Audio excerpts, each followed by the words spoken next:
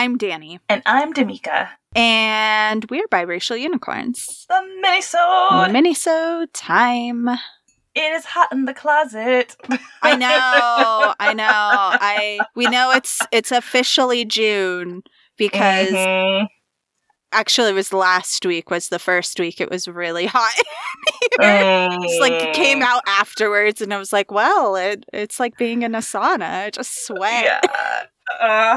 Girl, I wanted a chai so badly. I was like, I really want a chai, but I'm gonna be in that closet. I already have my kimono. Like, there's nothing else that's gonna help. Like, butt stuck to chair. Like, there's just that homemade, house-made podcast studio hotboxing. Girl, you gotta embrace. I am with chai. Are you with chai? Oh, I didn't. Dang it! I should have done. I could have done an iced chai. That would have been smart. Yeah. Oh, dang it! All right. Well, that's what I'm doing. We're on the chai train together here. Choo-choo. Hopefully, Right. that's like a good omen for this mini-sode. Okay, let's do it. So this week, I want to talk about a classic villain. Someone who we may have strong feelings about. I only have those. It's inspired by a lot of things, in part because she's been in the news recently, in part because last week off air, we were talking about not to condone smoking. It's not cool, but a cigarette holder is cool. And so an icon, yes, someone who loves a good cigarette holder, someone who loves all fashion, all good things, glam. Yes, we have 10 minutes on the clock. We are going to be talking about the one, the only Miss Cruella de Vil. Cruella de Vil. Oh, I was hoping you'd sing the song. De Vil.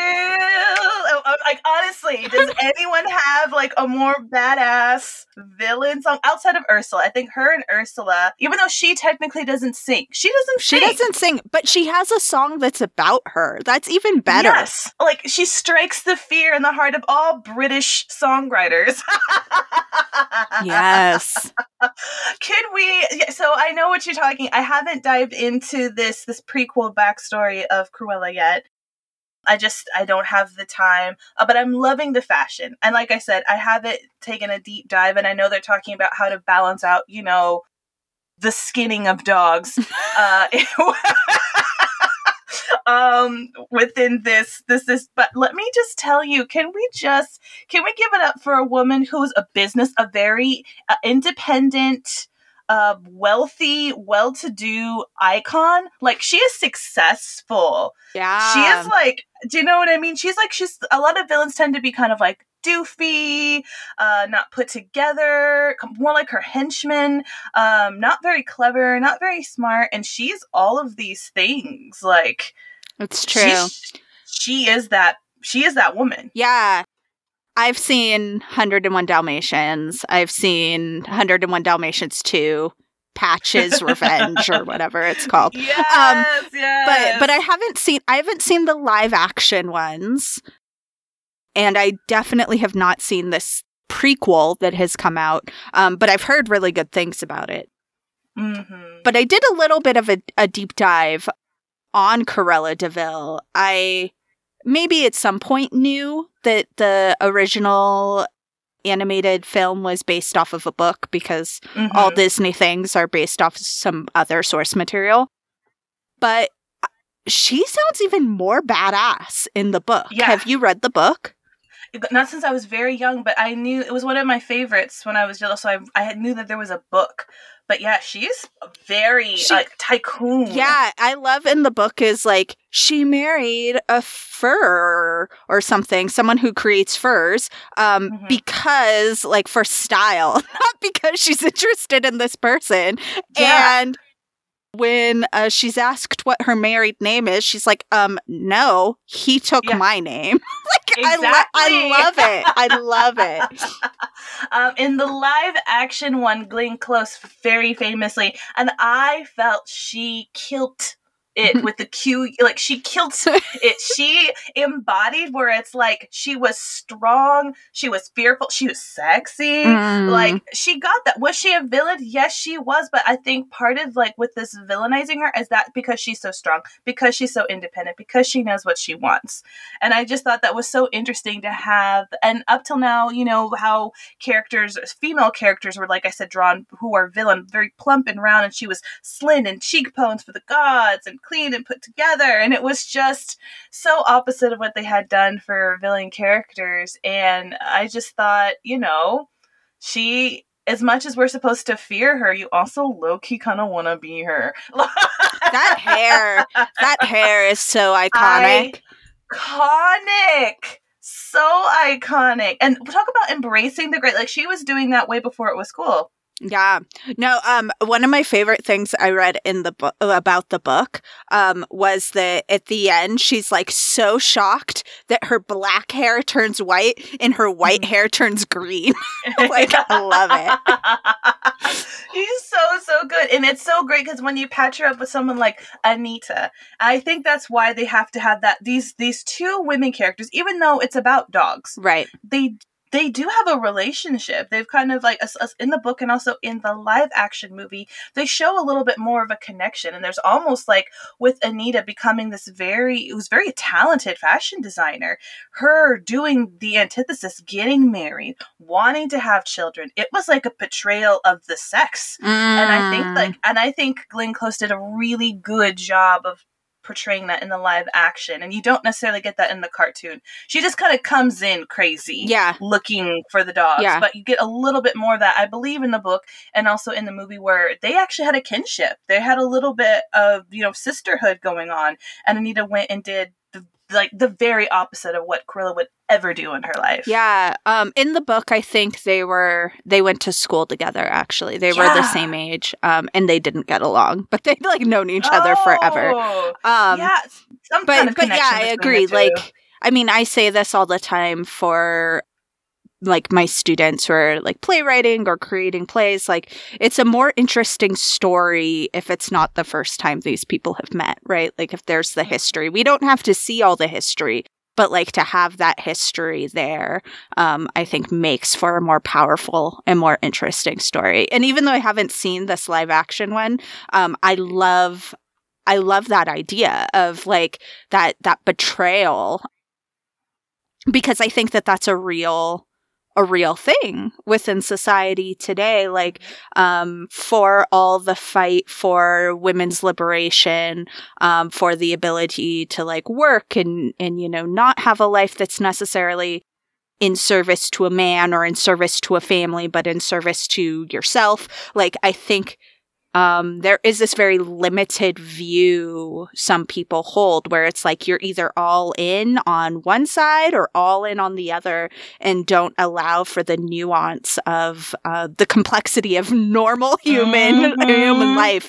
So I love that. I love that that's a basis within the story, because I think that's really realistic in a sense, even though it's a larger than life character. Oh, even her crime, I think that's what also makes her such a compelling villain, because most of the time they're so fantastical, right?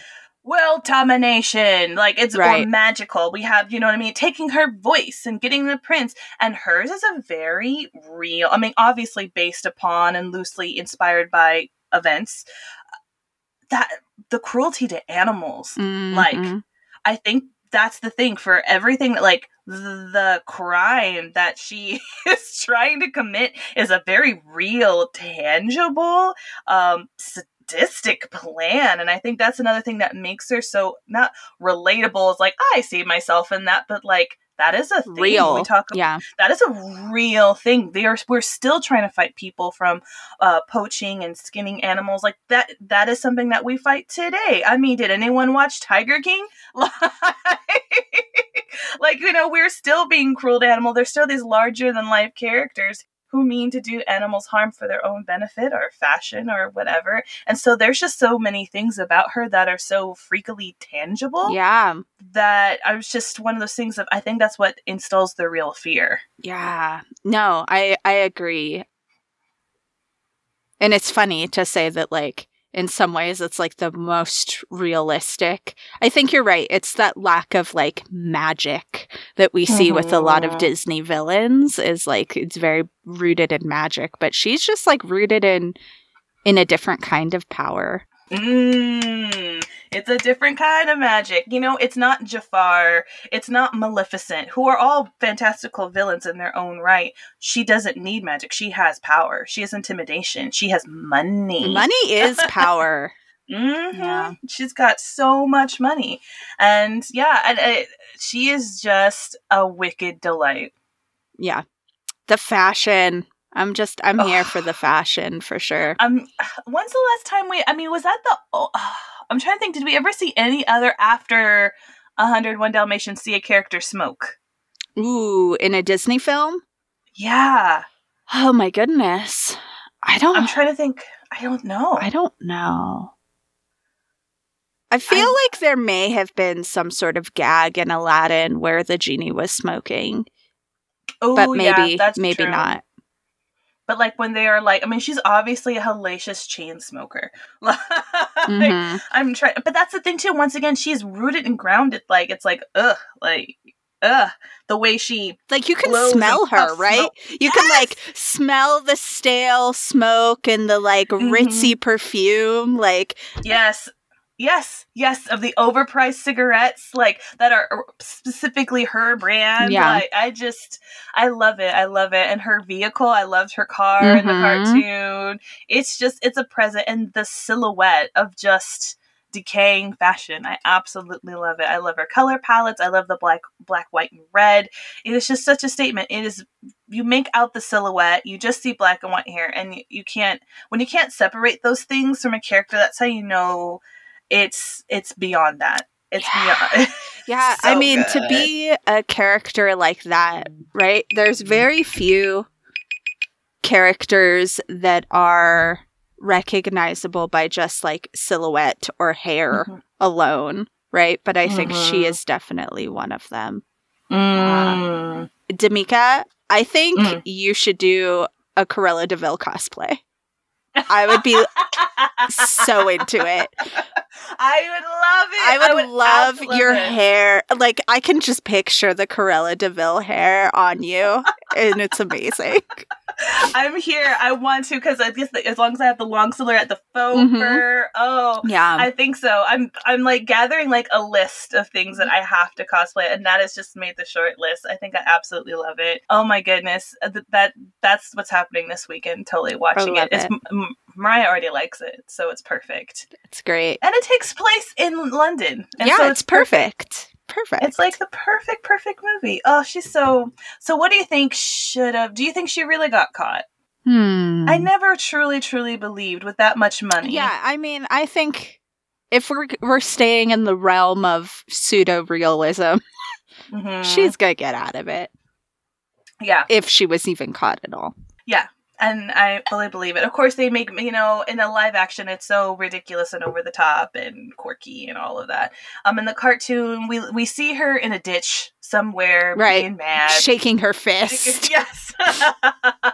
But she, I always felt like she might have gotten a hefty fine. Which, who cares? Yeah. When you have that, I believe maybe a little dip in her fashion business every so often. She wasn't canceled. Yeah. No. She was, maybe she was for like 5 whole minutes, and then people probably forgot about it, and then people were like, "Oh, this is the latest Cruella." Been like, "Wait, didn't she try to skin dogs?" Like, "Oh, girl, that was 2 years ago." I mean, polka dot fur. I think she's also another one of those villains that were technically not extinguished either. Like, we see a lot of villains, they're vanquished at the end, and she's just kind of left. Yeah. Evidently in the books, in the sequel of the books, like, she's reformed and not about that fur. But then, like, the ringing of Big Ben like breaks it somehow or something. I love it. Have you heard Big Ben ring? It's very jarring. It's enough to make reformed people go bad. I'm trying to remember now. I remember the cartoon. I think she technically went to prison, but that would be like rich people prison. Yeah, we know how that goes. I mean, not personally. Cruella de Vil. It's so good. It's so good. Since I decided this was going to be the topic, I've been like low-key. I was like low-key singing that all night last night. It's so good. It's so good. Lyrically, it's so delicious. At first you think Cruella is a devil, but after the time has worn away the shock, you come to realize you've seen this kind of eyes watching you from underneath the rock. Yeah. Yes. Oh, it's so good. So good. A vampire bat. Vampire bat. That's my favorite. Yes. This inhuman beast. She ought to be locked up and never released. The world was such a wholesome place until Cruella de Vil. All right, let's wrap this up. Yes. Iconic. Tell us all the things about Cruella. Tell us your favorite Disney villain and why it's Cruella de Vil. You can reach us all the normal ways. We'll be back next week with a full episode and in 2 weeks with another mini-sode. Mm-hmm. All right. Peace. Out.